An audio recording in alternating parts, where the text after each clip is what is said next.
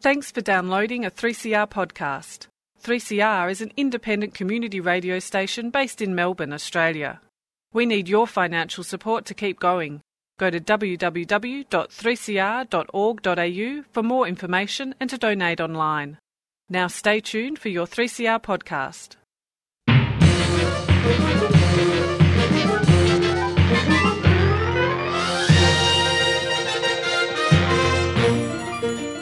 Hello and welcome back to Lost in Science for our second episode of 2024. It's great to be back.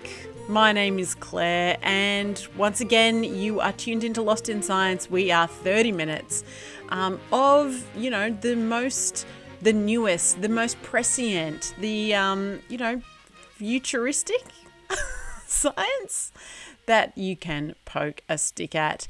And with me to discuss this science this week, we have Chris and Stu. Hello. Hello. Hello. Now, I say futuristic, but I don't know. The future is now. So do you have some science from now for us, Stu?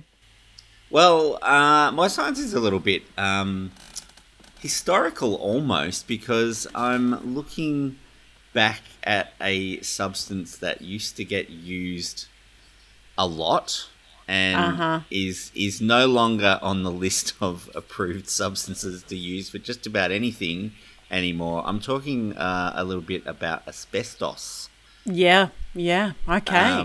Asbestos. I mean, it's a very dirty word. It's a very dirty substance, and some very dirty companies did some awful things with it.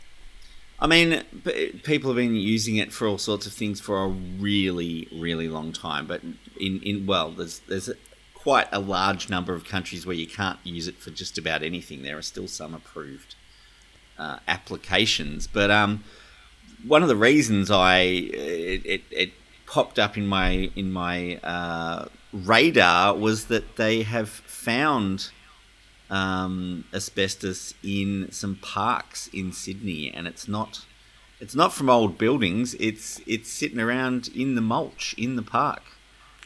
Oh, right. So I just thought, a lot of, older people would probably have a fairly good understanding of what asbestos is, but I thought maybe I would just go into what is asbestos and why did people use it for things, and maybe even how did it end up in the park in Sydney as well. Yeah, bit of a refresher on that one, and some pretty worrying news about that mulch.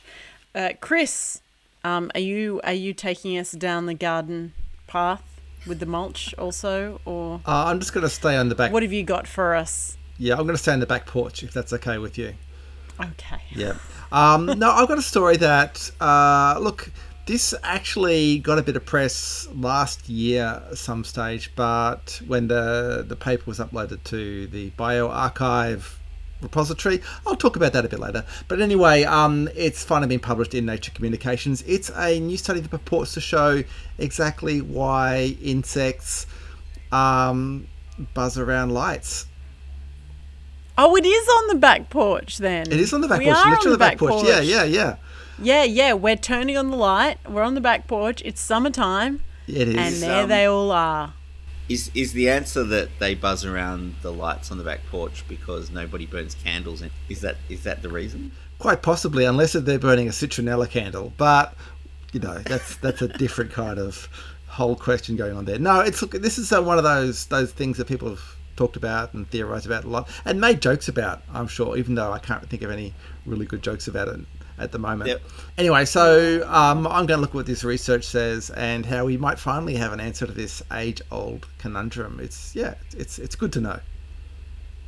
Well, I'm really glad that we're kicking off 2024 with some of that is definitely something that's been playing on my mind for a lot of years. So I'm glad we are tackling that one. Chris, thank you very much. All right, on with the show.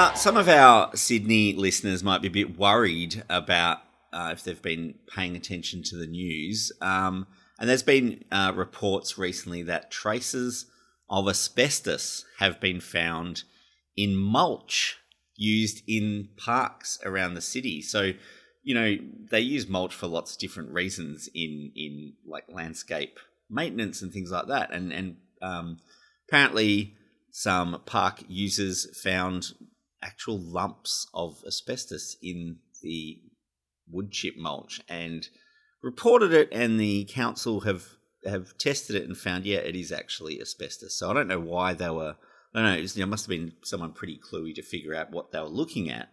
Now, older listeners are probably somewhat aware of what that means and why it would worry some people. I mean, probably would worry most people if they know what they were talking about. But I thought I'd have a sort of a look at the substance. So, do you remember we used to do a segment called Molecule in a Minute? Oh, yeah. It'd be something along those lines. But this substance is it was a very commonly used substance, and I thought I would look into it and explain a little bit about it. So, first of all, asbestos itself is a naturally occurring group of minerals, which have actually been known and described since antiquity. The ancient Greeks, apparently, and more recently than them as well, used to use it for making candle wicks that didn't burn. So the wick, you could set the wick alight and the wick wouldn't burn, but it would use up oil or something else that was being wicked up through the wick. That's clever.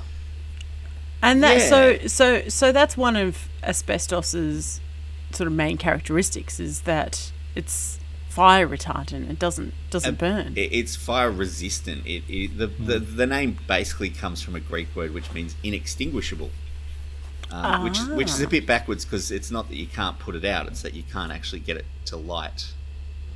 Yeah, I remember first coming across asbestos as a kid in old Fantastic Four comics, where the Human Torch had to have everything made out of asbestos. Otherwise he'd set fire to it all. So that's why I thought, asbestos sounds like this amazing material.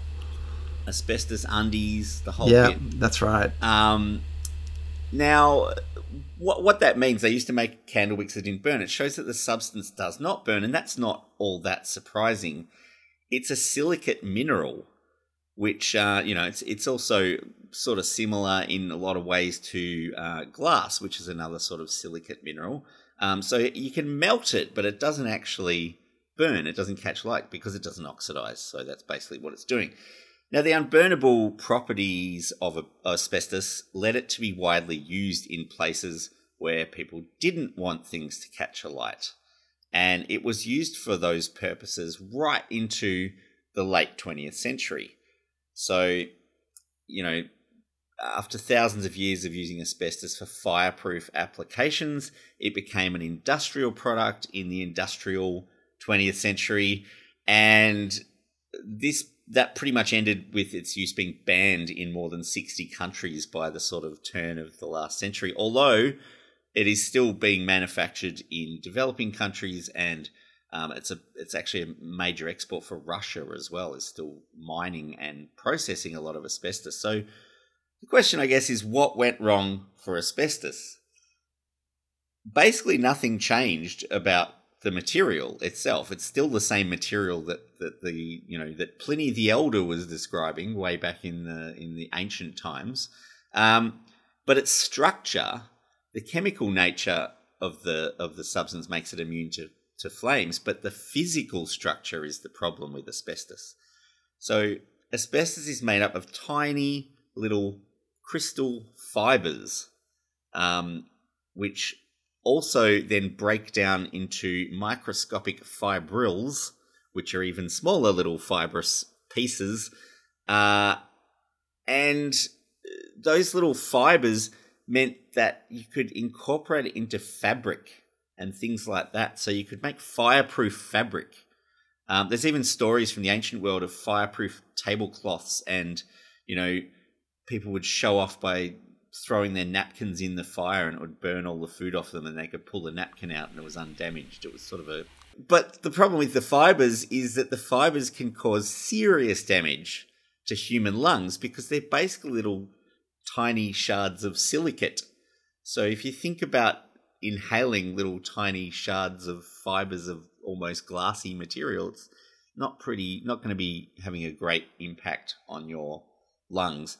So breathing in particles of anything is not good for you, but breathing in tiny shards of silicate leads to asbestosis, which is a scarring of the lung tissue, basically destroys your lungs by cutting it up, basically. And also with asbestos can lead to a particular cancer called mesothelioma, which is it's a cancer of the lining of parts of the body, particularly the lungs, and something like 80% plus of cases of mesothelioma are caused by exposure to asbestos. So we can avoid lots of people getting mesothelioma by avoiding exposure to asbestos. And there was a huge court case in Australia against a miner and manufacturer of asbestos, which went on for years. A lot of the plaintiffs died before the judgment came down and all that sort of thing. But one of the outcomes of that court case was basically that you can't use it anymore. There's a ban on using asbestos in buildings and using it in just about every application that it has been used for. There is still, as I said, there are some applications where you can use it, but there's very strict regulations about how it's used and how it's disposed of and how it's handled and all those sorts of things, because it is quite a dangerous substance. So, as I said, they are fibres, and it's when the fibres get disturbed that it causes the most threat to human health. And there are two commonly found forms of asbestos still around because we were using it for centuries. There's lots of stuff got made that included asbestos, so it is still around. But the two commonly found forms of asbestos are called friable and bonded asbestos. So friable doesn't mean you can fry it because, you could fry it as long as you want, it still wouldn't burn. Friable means in the same way that when you're talking about soil, people talk about friable soil, just means that it's crumbly and you can break it apart with your hands, which if you think about when the fibres are disturbed, something with asbestos in it that you can break apart with your hands is probably the worst kind of asbestos that you can come in contact with. It releases those tiny fibrils, which are the dangerous, component. Now, the bonded asbestos is usually combined with something else, like often cement. They used to make cement sheets with asbestos in them. That was a kind of fireproofing, and that would be one of the reasons it was used, because you could build walls and things that wouldn't burn. But that bonded asbestos is a lot less dangerous because it's bound together. It doesn't fall apart very easily. But if you cut it with power tools or you damage it or you break it up, mechanically, it is still going to release those little fibrils. So both forms are dangerous, but the friable form is much more dangerous just because of how easily damaged it is.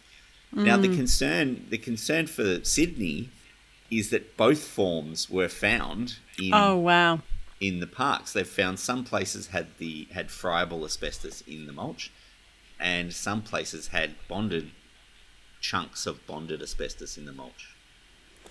I have to ask, how did it get there? They're investigating, but as far if you think about the production of wood chips, which is pretty much just mulched up tree parts, so you get arborists and tree crews in the council throw all their stuff through a chipper, turns it into wood chips.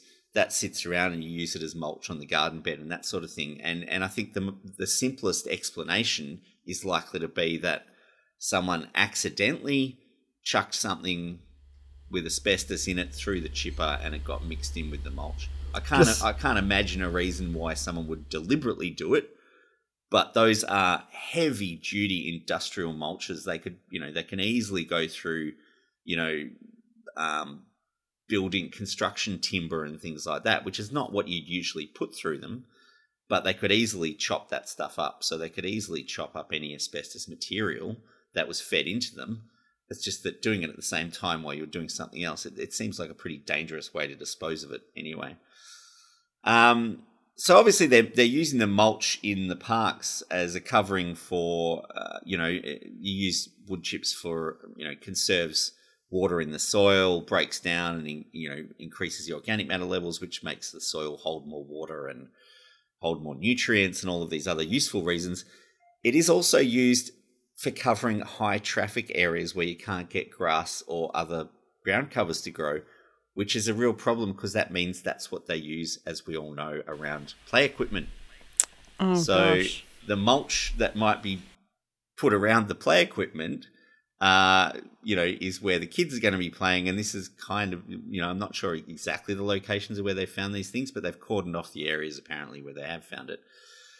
Now, how it exactly got in, they're looking into the supply chains and all that sort of thing. Like I said, the industrial chippers could chop up just about anything and smash up other materials into small sizes. So it might just be accidental contamination, and that's likely to be the outcome. But I hope the City of Sydney are investigating to figure it out. I'm sure they're doing as best as they can. I think we're lost. We're not lost. Not even any short-range radio signals yet? Except for a single, very powerful radio emission. Of course, a transmitter of that sort isn't exactly standard equipment. Science and technology must be absolutely mind-boggling. Of course, it's mostly on the theoretical side. Well, so far. Across Australia on the Community Radio Network, you're listening to Lost in Science. Hello, yes, you're listening to Lost in Science. My name is Chris, and yeah, as I said in the introduction there, I'm looking at the age-old question I'm sure many of us have wondered about, which is why insects like to buzz around lights. I mean, it is one of those questions, isn't it? Because, a lot of the time it's moths, and moths, like to come out at night. So why are they hanging around the light? Yeah. If they like the nighttime, and then why don't they fly towards the sun during the day? What's going on, Chris? Well, I think that's one of the jokes I alluded to earlier, is the idea that if they're so attracted to lights, why don't they just sort of fly to the sun or to the moon? It doesn't make sense, does it? Yes. No, it doesn't. I have heard a theory some years ago that that the reason moths go round and round and round lights is because they use the moon to navigate. So they're trying to keep the moon on one side of themselves, and that way they know they're flying in a more or less straight line. And the reason they fly round and round and round is because the light is very small and they can fly round it in a complete circle. But the moon's not always out, so it doesn't make a lot of sense, because there's always moths and they're always attracted to the light bulbs, so I don't think that really covers it. Look, you may be getting along the right track there, Stu. Do you have any other thoughts there, Claire, that you want to throw in? No, I have more questions, but not a lot of thoughts. Okay, I did. So please, I did try and see what the previous theories were, and I found a pest control company that had some theories, including the one that you just said. They also said that maybe the insects use the light for safety. They like to hang around because they think it's safe, like keeping the light. That doesn't make any sense. No, that doesn't make any sense. The insectivorous bats that eat insects are like, oh no, we're not going near the light. No. That's dangerous. Right.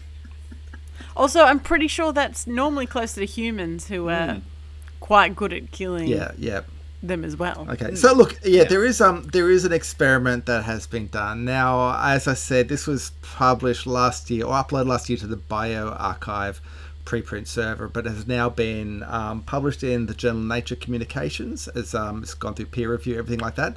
It's kind of an interesting thing. I've just sort of observed that this is a model that we've had in physics for a while of, a paper when it's written will be uploaded to this freely available service, but sometime after that will be accepted by a journal, hopefully, and published. And as I said, going through the peer review process, that sort of thing. But it's available to the community long before it's published. And it's this kind of thing now that the research has been out there for nearly a year, but then they kind of hold off. Oh, it's not official yet. But then some people report on it because it is out there in public and there's been news articles and that sort of thing. But do you wait until it's officially published or do you jump on it? I think, look, we saw this a lot during the COVID pandemic when you had a lot of stuff being uploaded to these preprint servers, and a lot of it was rubbish, let's be honest. And so you kind of did pay either to wait for the proper publication or to rely on kind of sort of open peer review, or wait to hear what other researchers have to say about the work, or have someone who's got expertise to read it rather than just believing everything you read on these servers. Look, it's an interesting conundrum, I think. Yeah. I mean, it's great in a way because it lets other researchers know what's going on, but it's not how the system is supposed to work. You are supposed to go through peer review, and that's the whole point in publishing articles at all, is to get that peer review and go through the whole process, and that's sort of checks and balances on the quality and all that stuff. But yeah, I can see why people want to get their work out there, but it's also not a guarantee of quality. Yeah. Look, fortunately, this one does seem, like I said, to have passed the peer review, and it also seems to have been for a question that people have wondered about, not a highly researched area. So what they did, this paper was published by Samuel Fabian from University College London, who is a postdoctoral researcher in bioengineering, as well as some colleagues in Florida that he worked with. And they took the seemingly obvious step of essentially videotaping insects flying around a light, using high-speed cameras to see what they were doing. And look, the answer actually is very similar to the kind of what you were saying, Stu, but it's not quite, they're not like keeping the moon to the right or anything like that, straight on till morning, that sort of thing. Instead, they seem to have what they called its dorsal light response. So they were pointing their backs towards the light. Right. So insects insects are very small flying animals generally. There's some bigger ones generally. Yeah, especially in summer. Yeah, that's right. And the ones that impact my head and while I'm under, like, what, walk into what's that giant moth doing? Anyway, sorry. Go on, so they're very small, they're very light, they're buffered around the air, in a turbulent kind of wind flow, that sort of thing. It's hard for an insect to know which way is up, essentially, is the problem. They don't have, big heavy creatures like us have that don't move around a lot. We have a good sense of balance, we have a vestibular system, we know which way is up and which way is down. But even our airplanes need an artificial horizon sort of thing. We need some sort of instruments to tell us which way is up and which way is down. So, insects don't have the luxury of relying on a system like our inner ears. So what it seems most likely is they're using light to orient themselves, in that the sky is generally lighter than the ground, so you keep the sky above you, the light above you, and the dark below you. So what they found is that the insects, if they were coming from the side of the light, they would have their back to it and they would circle round and round like that. If they came from underneath, they would basically, again, go under the light and flip around. Sometimes they would fly over the top of the light and they would actually flip upside down, and then frequently crash as a result. The ones from flying underneath, that's right, they would fly underneath, they would go up and they would stall. With the ones flying over the top, they would kind of spin upside down and then they would crash. Advanced avionics for insects. Essentially, yeah. But I've seen them do that. They sort of fly up above the light, and then they go and they freak out and hit the wall or hit something else. Yeah, that's right. Which way's up? Yeah. So So they are, as the intuition suggests, they are using the light to navigate, but not in kind of a particular direction, just in terms of their vertical sense, their up and down, which is no surprise they get so confused. We're sort of giving them vertigo every time we turn on a light. Yeah, essentially they get really confused. I feel terrible. It is something to think about. Yeah, the torment you're putting those poor little insects through. It's also, to me, maybe there's some application for this. Like, I think about it. I often try to, if there's an annoying flying insect in the house, I'll be switching lights on and off in different rooms and trying to lure it, into somewhere else where that I am not. But maybe this would give me a better way to think about how it works. I've definitely done that. Yeah. Yeah, especially the big buzzy flies. Yeah, that's right. It's in the house at night, and you turn all the lights off, move to the next room, turn the light on, wait till you hear it, close the door, then turn that light. Yeah. I definitely do that. Works. Yeah. So anyway, that's something to think about.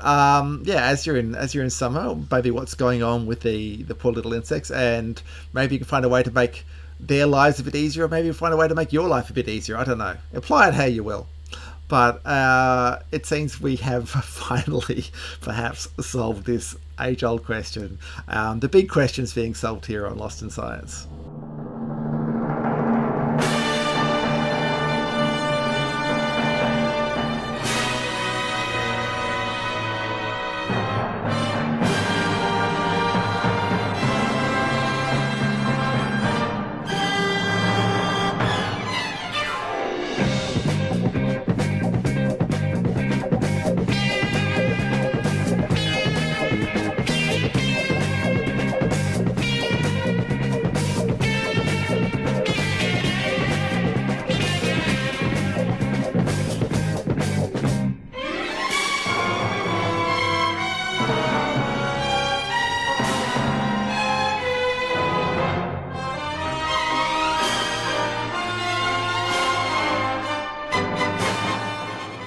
And that's all we have time for on another episode of Lost in Science.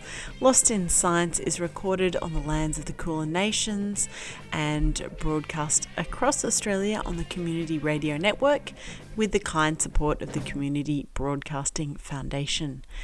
If you'd like to get in contact with us, we'd love to hear from you. You can email us at lostinsight@gmail.com.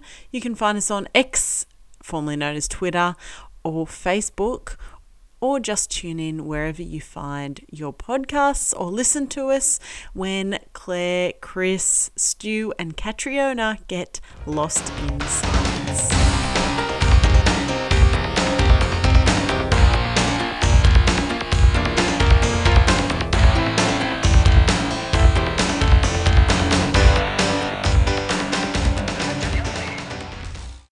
Thanks for listening to a 3CR podcast.